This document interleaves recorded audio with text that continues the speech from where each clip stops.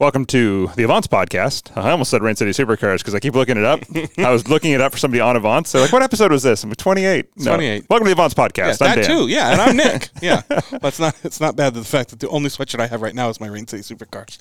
So, yeah, everything else is dirty. But, yeah, we are broadcasting a secret location. Top secret. In a vicious snowstorm here in the Pacific Northwest. It's pretty. I say it every year. People live here. Learn to drive in this. Or just don't drive in Take your time. I'm all about take your time, but there's just some people out there that's better to just, call a relative or, Right. so. Yeah, I'm in the Raptor tonight, which does have snow-rated tires on it. But I did almost get into a little fit this today. Did ya? Yeah, I was Decided driving. to test it out? Yeah, it was really slow and steady off-road excursion. I was on my road, and there's a part where there's like a narrowing part of the road, and because people are kind of staying in one track because it's a very lightly traveled road, people are just kind of stopping on one side using the center track of the road and going through. It's not a lot of cars, so that makes perfect sense. Well, I was waiting, and a car came through, no problem, and I started to go again, and then like half a mile an hour, I just slid off the road.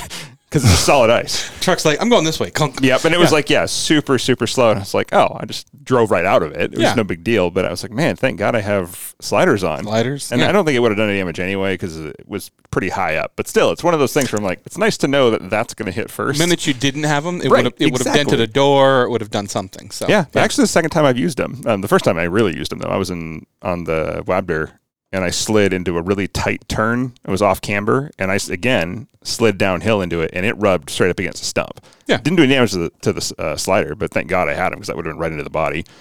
Yeah, anyway. I'm up on the plateau up here, and when I was out, I went looking for people in the ditch, I'll be honest with you. I've got all my recovery gear with me. Absolutely, yeah. And I found this poor guy that was kind of in the Issaquah area, and I felt so bad for him because he slid off into the ditch. He didn't dent a single thing, but there was a stick in the ditch that went through his window. Oh! So, car was perfect. Window was broken. Everywhere. So, yeah. That's like that's probably the cheaper of the fixes. Absolutely, but I was still, just like... that sucks. What the heck? So, we got him out. So. We could tell you a bunch of Carter Subaru tips of the week about driving in the snow, but this one is actually related to getting your rear seat wet.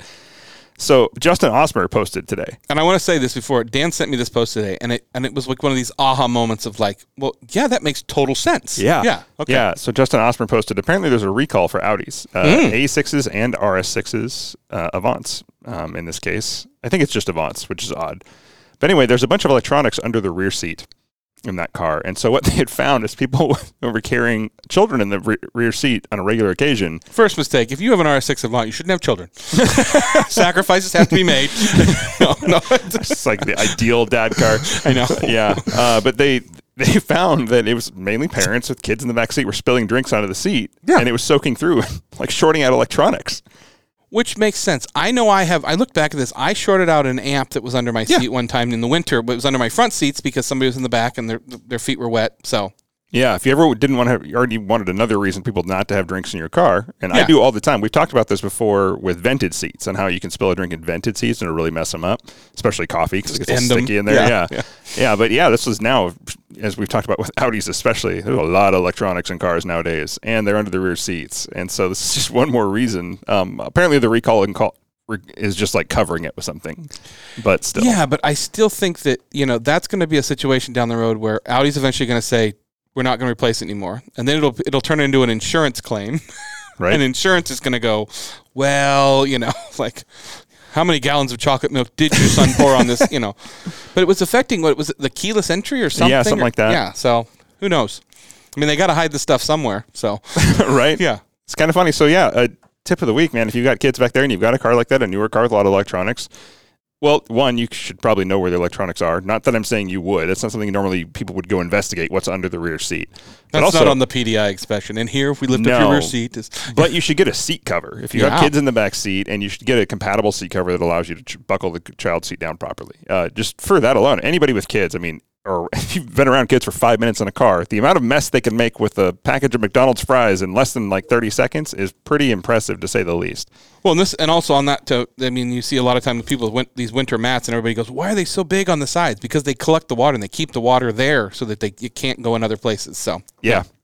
Yep. So I'm totally guilty of having drinks in my car all the time. 100%. Yeah. My truck. Yeah, absolutely. Exactly. It's not in a ditch. You're drinking in it. You know, water. I've never had a car, even my Z06, my Porsche, other cars, I've never not had coffee in the car. I don't care. I drive my cars and enjoy them. Yeah. I'm going to eat in them occasionally because I like to road trip. I mean, I eat my cars. There's no doubt about that. I don't let other people eat my cars, but, so. No. Yeah, I mean, I don't drink coffee. I think that's my biggest thing. That's probably good. And I got rid of soda. So yeah, so you're just drinking a bunch of water? It's water and, seltzer. Tea? So, yeah, so if anything, the seltzer helps take out stains. So, yeah. True. There you go. Yeah, look at it that way.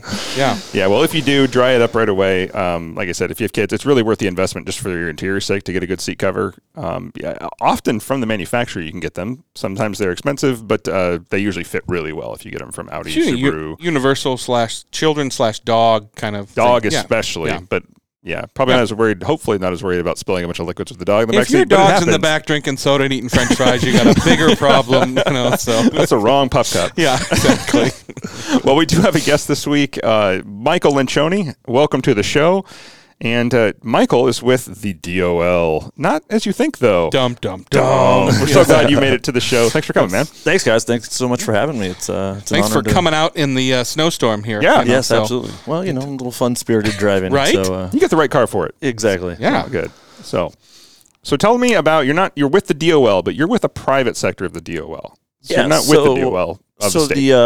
The most probably understood thing about what I do is that in Washington, as some of you may know, Department of Licensing is split between a driver's portion and a vehicle portion.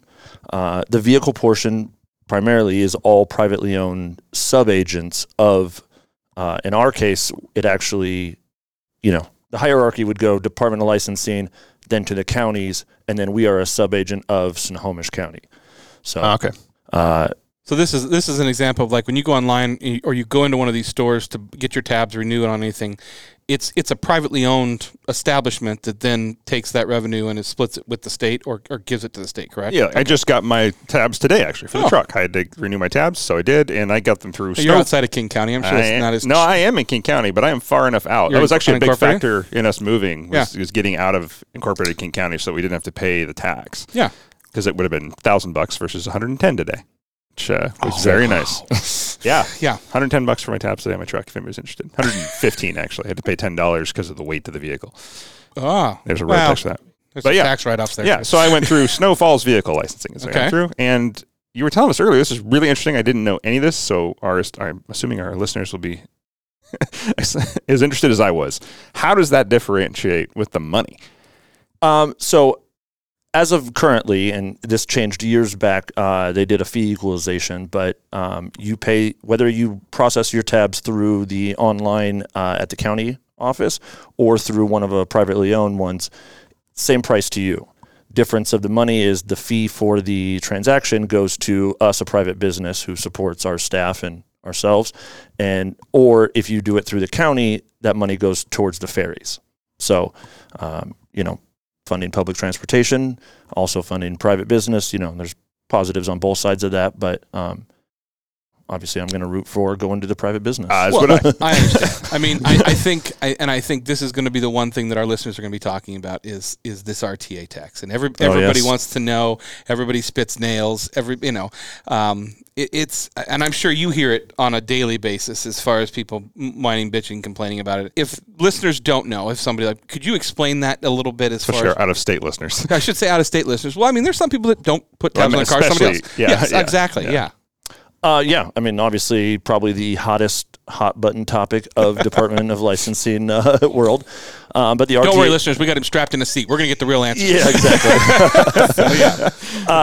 RTA Tax Regional Transit Authority is the Sound Transit light rail that's being built, up and down I-5, and you're funding public transportation. The guideline of that is, as Dan had said, he moved outside of the area. There's a map. You can look at it on Sound Transit, or you could even go to Department of Revenue's website, put in your address. It'll tell you exactly, are you in it, are you not?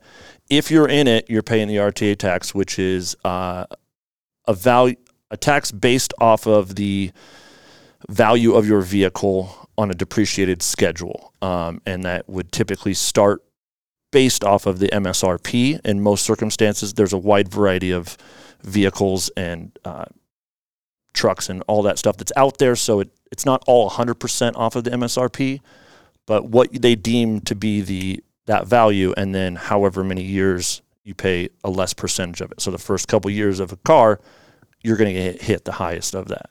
Yeah, and I think it's like 1% or something like that. But I didn't know it was a depreciated value. I was always assuming, or was told that it was always after the MSRP value of the car. It starts there. It starts. I know there. it starts so there. Like, yeah, and it roughly equates to $100, $101 per $10,000 of value. Okay. As a new car. Yeah. And I don't have the schedule memorized, but it is available. $100,000 car, you're going to be paying $1,000 a year. Exactly. Roughly, yes. Yeah. $110,000. And that's just for the RTA tax portion of your tabs, which also has weight fees, licensing, R fee, and whatnot. State parks, whatever you decide to add into there. Which is another thing. Yeah. State parks thing, I'm with, and then getting my Discovery Pass and all that. It's really there are a lot of good things you can get done with that. Let's backtrack a little bit. How did you get into this? How did you become getting into this business? I mean, and obviously, the basis of Avance, we're all car people. I saw what you drove up here, and you got an RQ5 or SQ5. Yeah. So you're a car guy, but I mean, how'd you kind of get into this business? Never in my life did I think this is where I was going to end up. Okay. I was young. Full disclosure, it started by my mom and my stepdad about 32 years ago. I grew up in Issaquah here, went to Issaquah High School, and my mom and stepdad have been entrepreneurial mindset from a very early age before I was even driving. We actually owned a couple espresso carts, one at the Albertsons that used to be right here. Oh, yeah. Back in the day, so I worked that doing when I was in high school. And then immediately following high school, I moved to Spokane for 2 years. We have a house over there. So kind of just spent some time over there, realized it's not my jam. I grew up there. I understand. So I love some greenery on the side of the road, some trees, all that stuff. My family and my friends were obviously here. So I moved back, came here, and then I had worked probably, as my wife would say, every random job you can possibly think of I've done. I did quite a few years at Starbucks, and whether it was at the corporate, at the barista level, supervisor level, kind of throughout that. And that's where I really kind of focused on customer service and learned a lot of that, But I've done landscaping, I've done office work, I've done, all kinds of random stuff. But so what I'm hearing, Starbucks took the mom and pop coffee cart and stole their barista. Well, when I moved over to Spokane, I obviously needed a job. I was going to college over there, and I was like, well, I've been making coffee, and I'm like, sorry, Mom, but I got to go to the big guy here. So I'm not competing with you here. Yeah, I'm on the other side of the state. Exactly, so, So I did that, and then when I came back, I, stuck with it because, for much of growing up, I kind of wanted to keep family business and myself separately and do my own path and kind of figure out things and ended up, working. I did some restaurant jobs. At one point in time, I had like 3 jobs and I was just trying to live out of my own, and restaurant work, as we all know, can kind of go up and down. And so I needed some hours and some money. And so I started driving for them part-time. So we do driving for your mom and stepfather. Correct. Yeah. Okay. And so they had, at this point in time, they were strictly on the, strictly owned the licensing office. Oh, okay. The espresso carts had kind of gone by. And so, part of our business model is that we have a pickup and delivery system of dealerships from Everett to Renton area. Right? And so come pick up your plates. Yeah. Kind of thing. Gotcha. Yeah. So Lee Johnson owns the one in Kirkland. Like the dealership owns the one across the street? Yeah. I didn't know that. Yeah, the one by Costco for years. Okay. Yeah. And those are rare. They probably won't ever exist again to have a dealership, to have a sub-agency inside of a dealership. Yeah. But they are one of them. Yeah. Yeah. So started doing that and just kind of, realized that I like this kind of stuff, and then went full-time with them and realized, okay, restaurant work, part-time hours, I'm ready. I'm here for 9 to 5, or at that people only buy tabs during the day. yeah, exactly. Okay, so appreciated a little bit more structure in my life and solid paycheck and stuff, and so did that. I've been there 13 years now. So I spent the first couple of years, starting from the ground up, learning it all, working the counter. And then, we decided at one point that this is where I was going to be. This is where I was going to continue and take over. And so we went into business together, and really it's kind of been the classic case of. Oh, you went into business with your mom and your stepdad? Correct. Yeah. That's awesome. Yeah. Okay. So they had started it, No, I know. Yeah. I work with my dad, so I understand. Okay. Yeah. So, it's a classic case of, with our powers combined, we've been able to build what we have today, which is, we are one of, if not the largest privately owned sub-agency in Washington. So wow. Cool. I can't imagine the stories. Well, I think we there's always good stories. If you're waiting in line to get your driver's license, which this is something different, there's always great stories. But if you go into, I've actually always had really good experiences with that. I feel like I know there are people that come in there angry, and I'm sure you've seen them 100 of them. For sure. But it's I've always had really and most of the time, now that I look at it, they were all the privately owned. They weren't working for the state. Yeah. They were working for somebody who was probably appreciated them and paid them well. So, yeah. Oh yeah, no, it's actually I've never had a problem with the licensing agency. It's always been the state that I've been fighting. But I remember, man, a long time ago in Rain City Supercars, we had talked about this. I don't remember what show it was, but we had talked about how there are things you need to get licensed, and the old trick that used to work really well is just keep asking different license offices until you find somebody who doesn't give a shit about their job, who is just sure, just go away, and they'll do it. And you can save a lot of money that way. I hate to say it, but back in the day, Avance does not condone or no. I was no, what you're doing is completely illegal, and you need to own that. If you are falsifying information on your licensing, that's totally illegal. But it's funny how often you can get it done. And speaking of someone who grew up in a small town with cars that were extremely not road legal, my RX-7 shot flames all the time. Wow. It was there's no way this thing's passing emissions. It's going to light the equipment on fire. So you're not going to want to stick that up there. You're not going to get it back, sir. Oh yeah. So I mean, we're talking 15, 20 years ago. Yeah. 20 years ago now at this point. So I'm well past anything. But it was literally I don't live here. You can't be prosecuted. It's for it where do I live now that doesn't have my license on record where I would not meet emissions? It's change my license. I live there. Thanks. Bye. Change my license back. Totally illegal. Just so you know, that's totally illegal. I think the one thing I learned, and this was nice, I had a tendency in the past to forget to license my cars. Oh yeah. It happens. Motorcycles for me. So I'm usually my car's due for registration in March, right? And I forgot a year, over a year, and then into the next year. And I was a ways into the next year, and I go in there to renew my tabs, thinking, okay, it's June or whatever, I'm going to renew my tabs. And this lovely lady behind the counter goes, I'm going to tell you something nice right now. She goes, you should go away and not renew your car, because if you renew it now, you're going to pay, and then again in March you're going to pay again, because no matter what, you have to pay on that date, and if you pay after it, that's fine.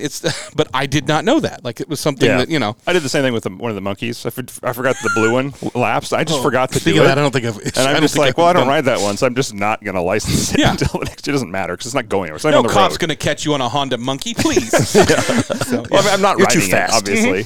And I think I renewed them in January, so I was I'll just wait. I went to renew it, but...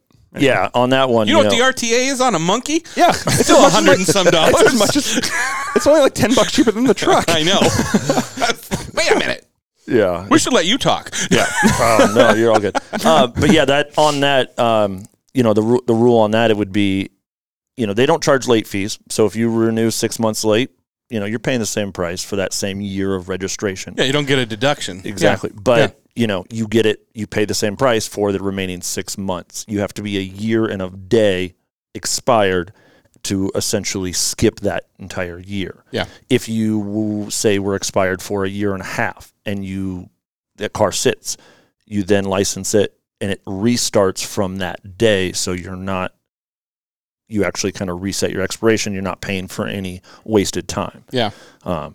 But yeah, that's a common thing that, people, don't understand. And then they'll realize they'll 11 months down the road, they're like trying to renew my tabs. Well, and I did it with my cross track. I did it a little bit on purpose during COVID because it was like I wasn't Nobody's driving checking. the car, and then also nobody was looking. But it's again, if you live inside the city, it can be expensive to put tabs in your car and do all that. So I get it, but it's also important to be good with the law. So. Yeah.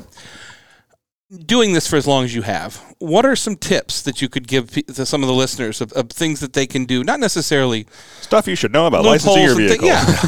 Not or trailer or bike. Exactly. Totally. First thing, ask questions before you get yourself into a situation. Like, as members here are buying and selling cars all the time,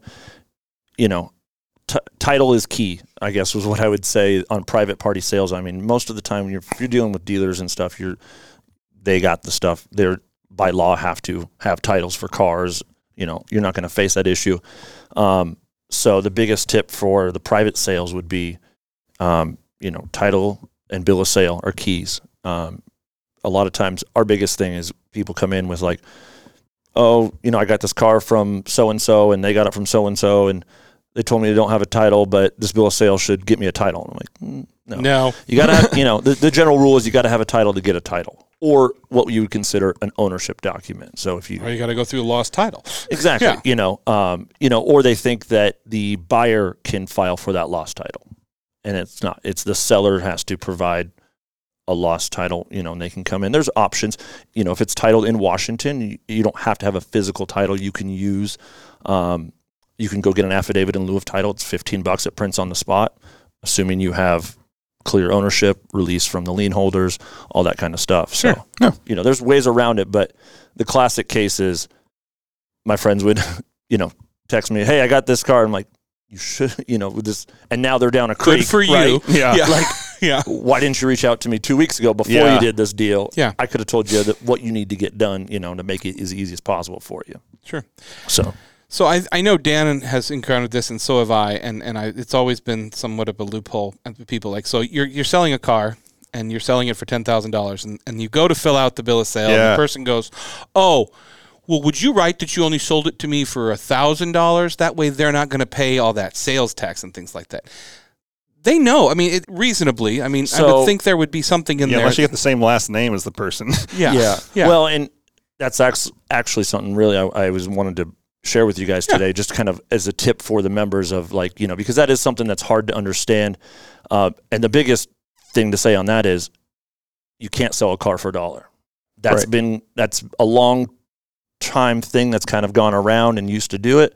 Department of Revenue is obviously more privy to that than, this car's worth $1, because scrap is worth more than $1. My father sold me a car once for $1, and then when I went in, the lady's like, okay, what's it worth? And I'm an honest person. I was like, this is what it's worth. I mean, because he basically gave it to me, but it was, and I earned it. You can gift it now. You can gift it, but we didn't do that. It can only be gifted once in its lifetime. Yep. Right. So that's just the caveat is you have to know, did that previous owner gift it? Because if it was gifted to them and they gift it to you, you're paying tax on what's considered the fair market value. Right. Now, to get into that, our system does have an automated fair market value that uses its own system to come up with, current sales that are private party sales, dealer sales, to kind of create a medium of all of that in order to create the value. Of course, you can challenge that. That's what's going to be my next question. Say, yeah. I've done that. We have to use validated sources. Sure. Kelley Blue Book, Edmunds.com. We can't use a Craigslist ad or OfferUp or Facebook Marketplace. But my grandma said. Yeah, exactly. We can't use what your grandma said. So I challenged that by I bought a car with damage intentionally. Yeah. Well, not a salvage title, but the car had damage. And so what I did is I got a body shop estimate for the damage, and that was removed from the price of the vehicle. Oh, So it's okay. actually very clear cut. I did it this is a long time ago, but I did it at Everett Courthouse back when they used to do licensing there. And just because they told me to go do it there at the time, I remember I lived in Marysville. Let's be honest, you were spending some time there anyways. That's true. No. But I just came in with the document, and they said, here's the value. Then I literally came in with pictures, and I came in with an estimate from Body Shop. I said, here's why I bought it for, I think it was like $5,000 or something, and the car was worth 12 or something. But I worked at a body shop at the time. Yeah. And so I was like, I'm going to have them fix it. And so it was in my interest to buy a somewhat damaged vehicle because I could just get junkyard parts, paint, and be done. But it was like, yeah, as long as I had it, it was clear that like I wasn't frauding anybody. Here's the photos. Here's why it's worth this much. Here's why I paid for it. And they're like, oh, no problem. Done. That was like super simple conversation. Exactly, and that's one of the methods. You can get an appraisal, you can get an estimate of repairs, and as long as that estimate, will reduce the value. And the fair market, so your sale price essentially has to be within 20% of a fair market of what the fair market value is, whether we've determined that or you've provided an outside source, Edmunds.com, Kelley Blue Book, yada. If it's within 20% of that price, then your bill of sale and your tax on that, we're good to go. If it's less than that, then we have to charge tax off of whatever the fair market value is, or you have the options, right? Estimate of repairs.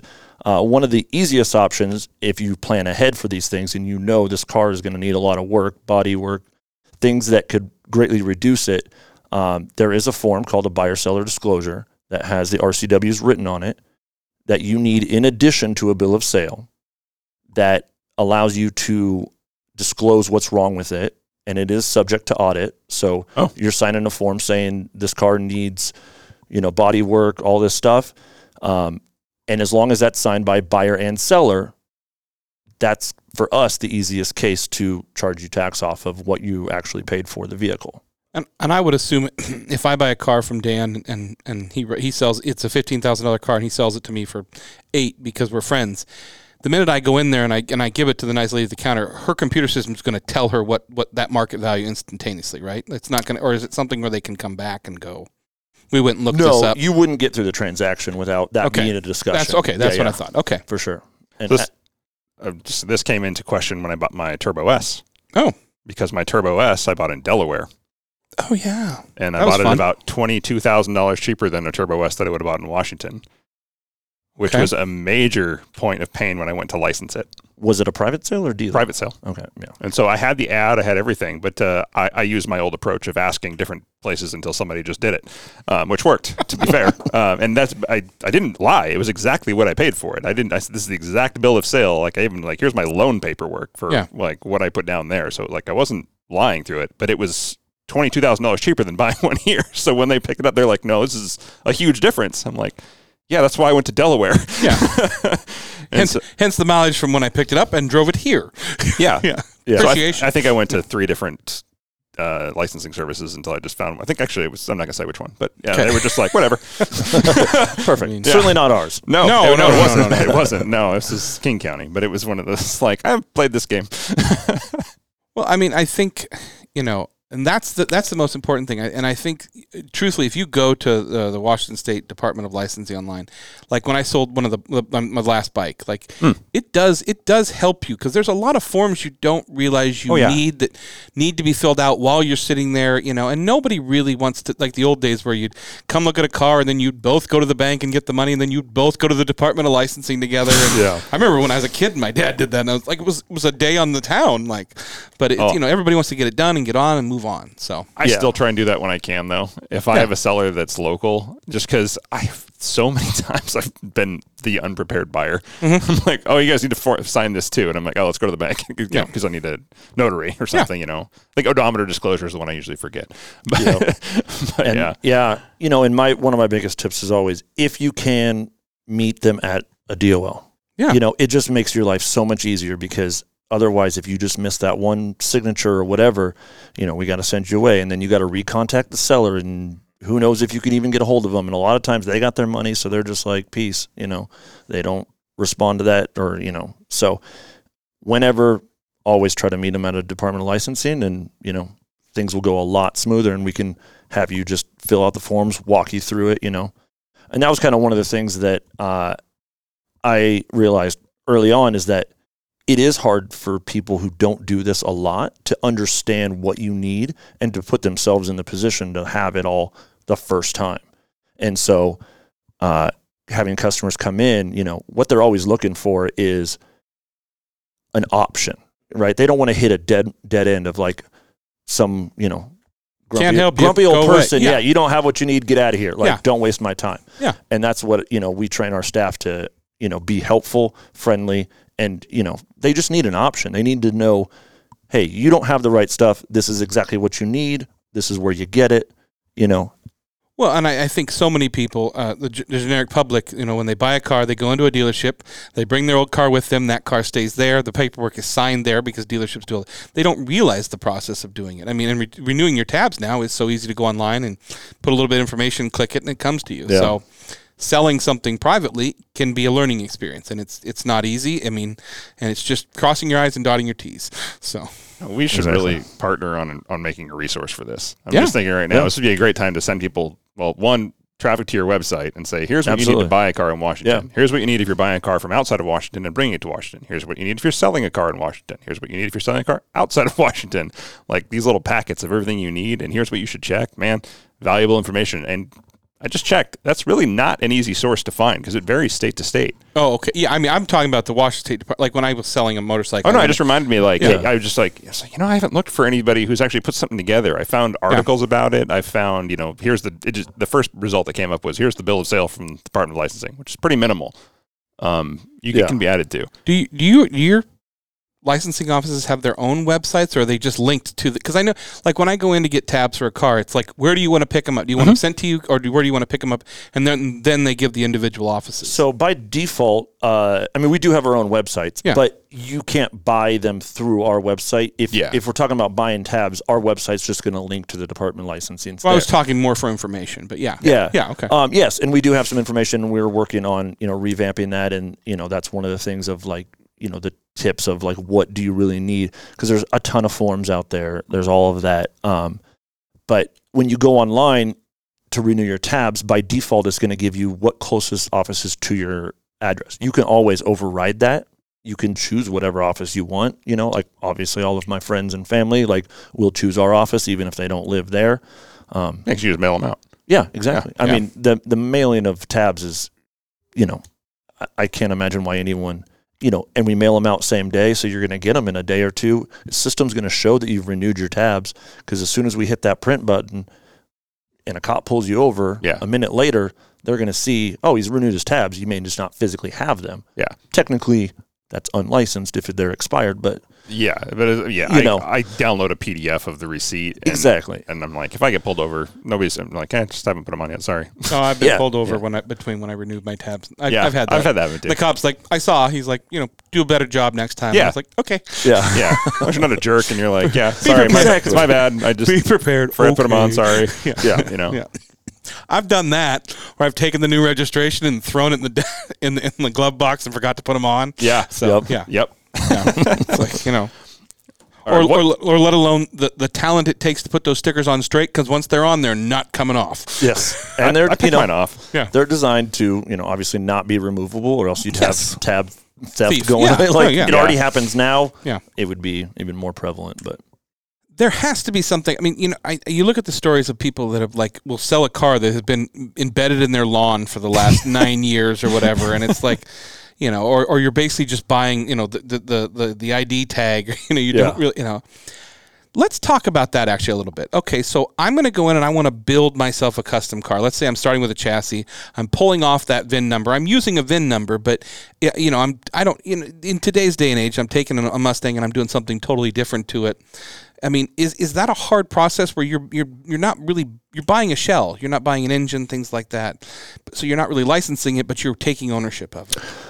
I mean, not terribly hard process. The biggest hurdle on that is going to be state patrol inspection. Okay. You know, once you get into customized vehicles like that, but if you can get a title on a VIN, you know, the first step is come title it in your name. You have 15 days from the date of sale before you're facing a penalty. I think that's important. It's not. So many people forget to. Yeah, absolutely. It's not when you complete the vehicle.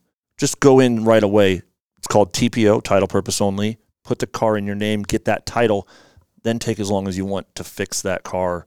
You know, put it together. Just don't put the date on the form until you go. No, you know, I'm kidding. Yeah, because you know otherwise you face a late fee after 15 days. You know, it starts at $50 and then it goes up $2 a day to a maximum of $125.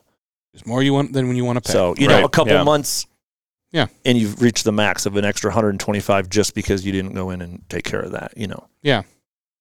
Which you'd want to. I mean, and if you're selling something, you want to encourage the person who buys it from you to go do that, because, I mean, we've all heard situations where somebody buys a car and then they don't transfer it, and then all of a sudden they're running through tolls, they're getting parking tickets. Tolls is a big one. Yeah. So, and I'm glad you brought that up. On the seller side, file a report of sale.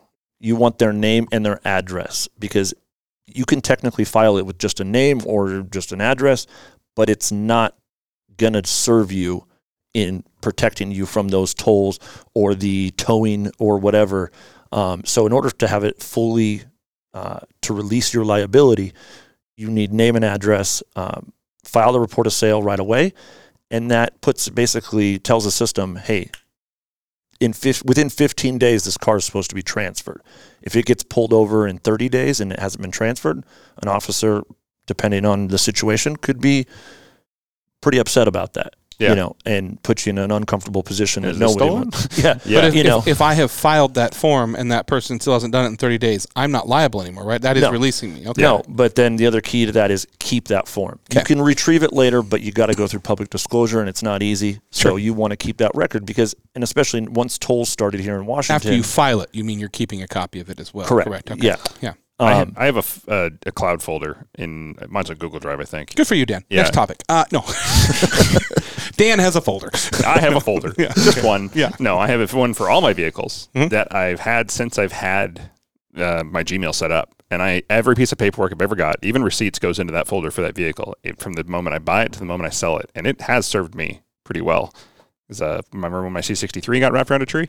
Like 7 days after I sold it, I reported the sale immediately. Exactly. But it was like, not on me. I reached out to, and I'm like, no. They'll come to you because the records are going to show it to you. But then you just reply to them with that and say, I filed this. It's in the system. Yep. Please direct your inquiry towards. State patrol. Yeah. The gentleman wrapped around the other tree. I'm like, there you go. Not my problem. Thank God.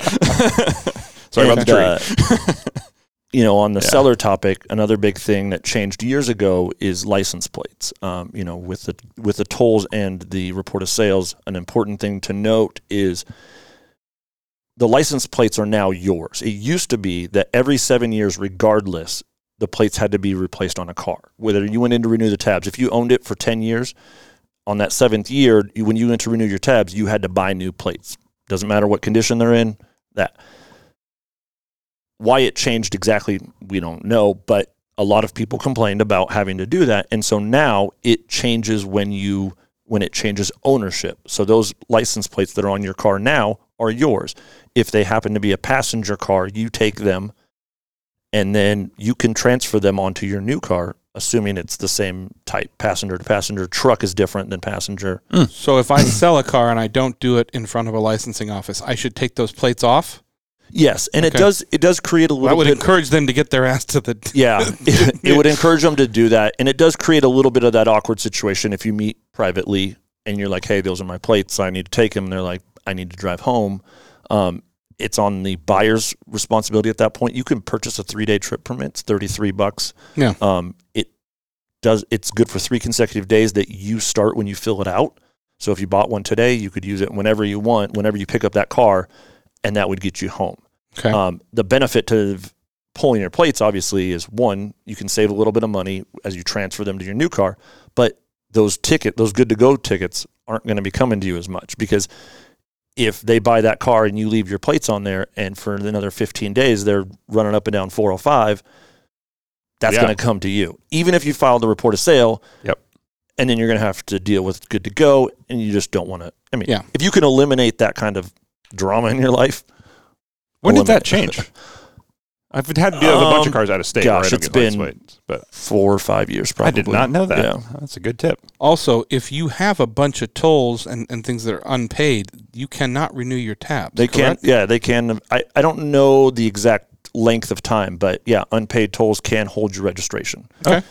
It's something to know. And man, when that first came out, like, there would be people with lists, before they realized this, there would be people with lists with thousands of dollars of tolls, you know. Yeah. And good to go, would, from what I understand, would, if you paid them all at once, would cut you a little bit of a break, but still a massive chunk. Yep. When I bought my S2000, I didn't realize I bought it where did I buy it? Somewhere in the Midwest. Missouri, I think it was Missouri. And I was driving it home, and I didn't realize that they kept the plates there because at the time in Washington, this is 15 years ago now or more. I drove it back without plates all the way from Missouri. Through Montana. Yeah, I got pulled over in South Dakota though. Yeah. And I remember I had my bill of sale and I had my paperwork with me, and so I was all legit. But a state trooper pulled me over in the middle of South Dakota, and he's like, and I wasn't speeding or anything. He's like, you don't have any license plates, and I was like, oh, I just bought it. Here you go. He's like, oh, okay, you're all good. It was no big deal at all. He was like, I don't want to deal with it. But it was also, I had all my paperwork in order and bank documents, so he wasn't worried. But I did the same thing though with the Porsche. All over from Delaware, no license plates. You had a trip permit, didn't you? I never used it. Yeah, I got a trip permit. I got it from Delaware DOL. Okay. And I was going to take a week to get back. It only took me 4 days, but fancy that new Porsche. Got here faster than I thought. Well, it was great for toll roads. Yeah. Yes. That's the only time it's good to take the toll roads is when you have a brand new car. Yeah. But you got to be careful of those toll roads because remember when like 5 years ago we were down in the Golden Gate Bridge and we crossed. I expected to get a toll in the mail, and then San Francisco didn't send me a toll for a year and a half. At that point, it was like $1,300. Yep. And I called them up and went, "You never sent me anything. Like I would have paid the toll. Oh, you should have set this up on." I'm like, I don't live in California. Like I'm not going to go down there and do that. So there's a lawsuit about that. They made that illegal now. Yeah. But yeah, I'm trying to think. Yeah, that one I actually have an account for that. By the way. Oh, I do. I now have one too, but I always remind myself when I go down that I add the license plate. But yeah, I ran the East Coast tolls. There's a ton of them. I mean, they're not like France, but it was probably $100 in tolls if I would have had a license plate. I was like, whee! Do not condone this information. Yep. Yeah, so. Oh, whatever. Come get me. Yeah, right. Yeah. Okay, I'm trying to think of other questions that I had that were in my head that I wanted to ask you. There's a lot of good tips on this episode. I know. That's why I'm clearing up a lot of myths in my head too. It's like there's a ton of those, and like the dollar for sale thing, and like the myths of that are out there. And as I became a member, starting to see things chat, and there's a lot of right information out there. People have dealt with situations, but there's a lot of misinformation out there.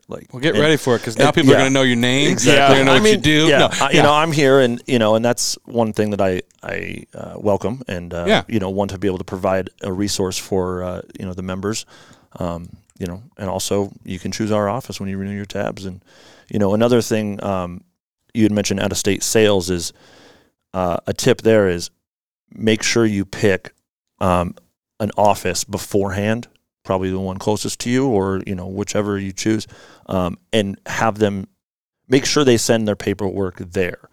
A lot of times, we get customers coming in and they're just the out-of-state dealers like, oh yeah, just take this carbon copy form into Washington and you'll get a title in your plates. And I'm like, it's not the way it works. There's money involved. There's physical title paperwork, and then come to find out it's sent to an office that's 45 minutes to an hour away from them. And just because they just didn't tell them, where they want that sent to, that kind of stuff. So if you're buying a car out of state and you're sitting down, you sign the documents and go, okay, I need you to send this to this office at this address. Okay. And then you can go there and they will have that stuff. Yes. Okay. And then, and dealers, in Washington, I can only speak of, they have 45 days to legally license that car in your name. And so, out of state, there you don't pay a late fee on that, but out of state you may get a temporary from a dealer, depending on which ones they may just kind of put it on you. I don't. Well, and it's there's all different situations. Tax issues too. It's like you go to Oregon and buy a car, you come back here and license it. You're still going to have to pay the taxes on it just because you bought it in Oregon. Oh yeah, so correct. Yeah. Oh yes, you pay tax on a vehicle when you register it here. Yeah. I remember. What is it? I'm trying to think of it. I think it's Florida has like a dealer fee. So of all states, Florida is one of the only ones. I think it might be the only one now. The dealers actually handle the taxation and the licensing there. Oh. So they can actually charge you an additional fee that you can't argue with in Florida, of all places. Like they can just say, because they handle it all end to end. So you get the license plates there, your registration, everything is done at the dealer. There's no third party. Mm. And so, yeah, you can imagine how conflict of interest there, but a little bit. Yeah, you can imagine the doc. You can imagine the doc fee on that sometimes. Yeah. I think that's why the dealers have a lot of power over there. So, yeah.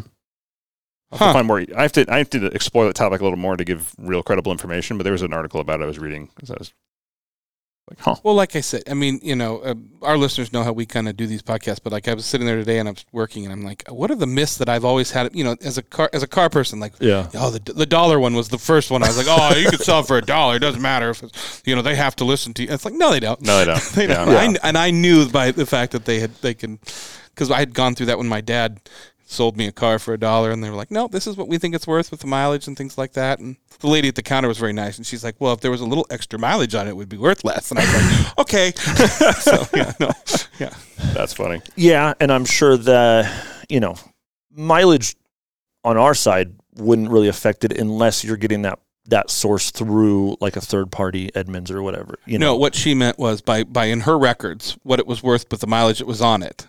Yeah, and she's like, basically she was telling me, like, if it had a couple more miles on it, would be worth right, less. like my 2020 Raptor with 80,000 is worth a lot less than my Raptor 40. No, I have 43,000. Okay, I was like, wait a minute, what? I still have a lot. I have 43,000 miles on it, but there's a significant, those. Yeah, but yours is a wrecked title now. It's been in a ditch. Totally. Yeah.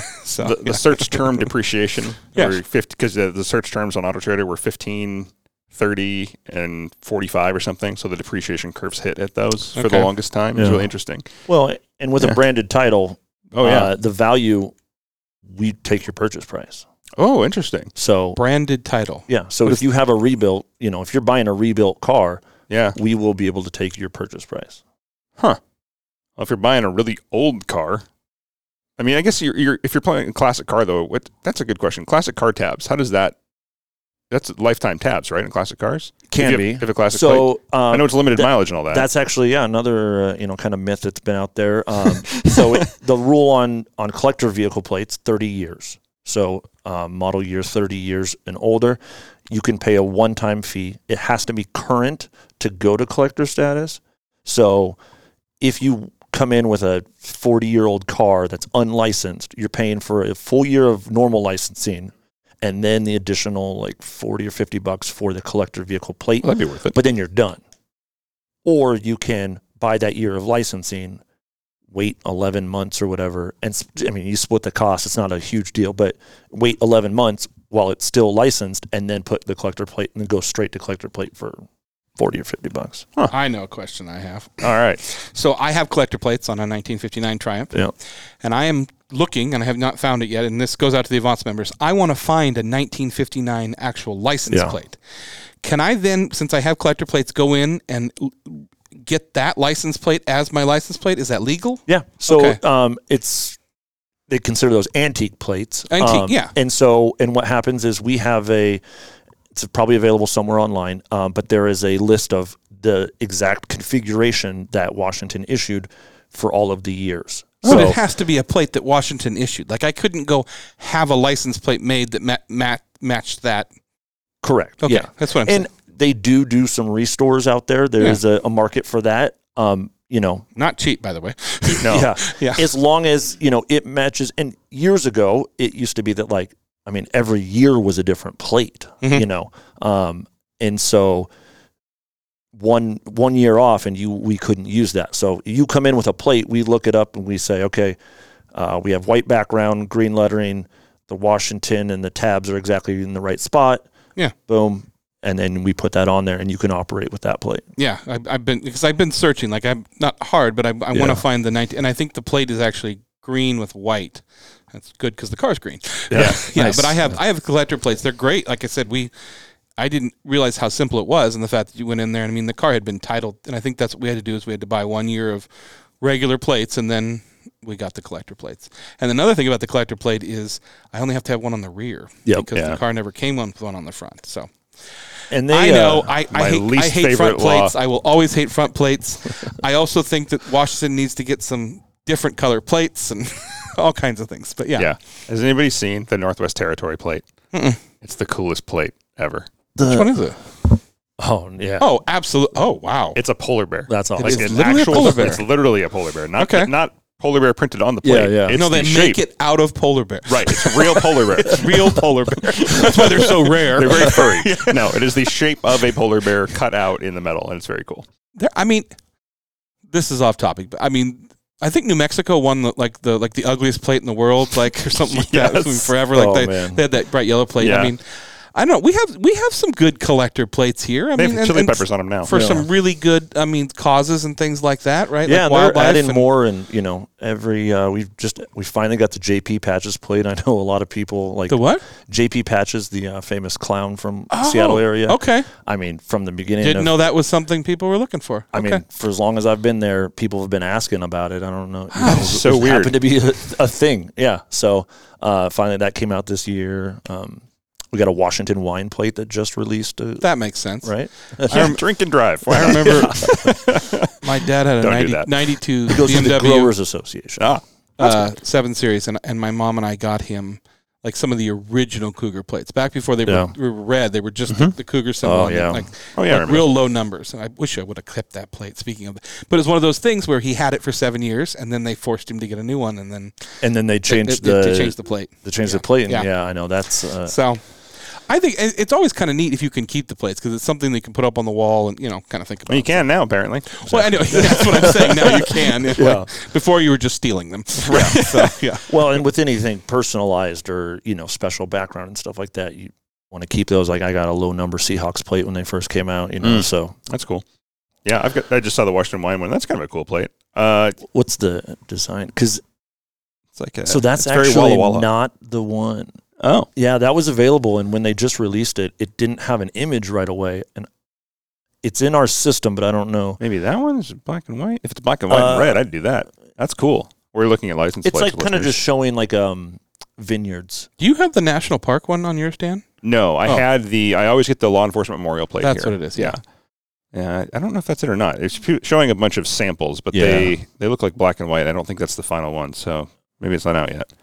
I saw somebody driving around with a black and white Washington plate, and they vinyled it. No, for sure. I've seen that on TikTok. They took the plate and they vinyl. It looked so good because it was on like a white Benz, but I wish highly illegal, by the way. For sure. I mean, because technically you don't own your plates. The state of Washington owns your plates, correct? Like that's why you can't modify them. I thought. Well, by law, they have reflective coating on it, and so you have radar off and so by putting a wrap on it, you're messing with that, and State Patrol doesn't like that. So. Well, if you like the State Patrol, get the law enforcement memorial plates, or even if you don't, you probably need them even more. You don't want to be harassed, just ride clean. Absolutely, exactly. Okay. Yeah, or that. Don't break the law. What a thought. What would that be? What was the first one? Yeah, exactly. No, that goes for law enforcement in general. They have memorial plates, law enforcement memorial foundation. Great. Yeah. Well, I mean, I think that's all the questions I have for right now. But like I said, I definitely, obviously, we encourage the members to reach out to you through the Avance forum and things like that. Yeah. And we'll put this in everything. But where are your actual physical stores that you own? So we own one. Okay. It's up in Bothell, not far then. Bothell Mill Creek area. It's called Canyon Park Licensing. Okay. We're in a strip. I know where you guys are. Yeah. I didn't realize that was you. Okay. Absolutely. There you go. So, you can renew tabs online. Reach out to me through the Facebook page if you have inquiries and need some help. I'm always willing to help out and, Ask good questions. Don't ask favors. Right? Yeah, exactly. We will tag you in this post as we publish it, and we'll direct all the Avance people to you. If you're not an Avance member, then you just don't have this resource, so tough luck. I'm just kidding. So. You can reach out to you on your website, right? So, I mean, too bad. Pay the Avance fee or you get no dollars. You're screwed. Yeah. No, we will Shouldn't list this anyways. We'll put a link to your licensing office there so we will know where you guys are. That's fantastic. I appreciate that. Here. Excellent. Yeah. Well, we really appreciate you coming in and taking the time on this snowy evening. Oh, stop snowing. Humbug. So just going to be a normal drive home. Ice rink. It's be an ice rink. I got to go uphill. That's not good. Well, for this episode of the Avance Podcast, as always, I'm Nick. I'm Dan, and don't just get there. Enjoy the drive.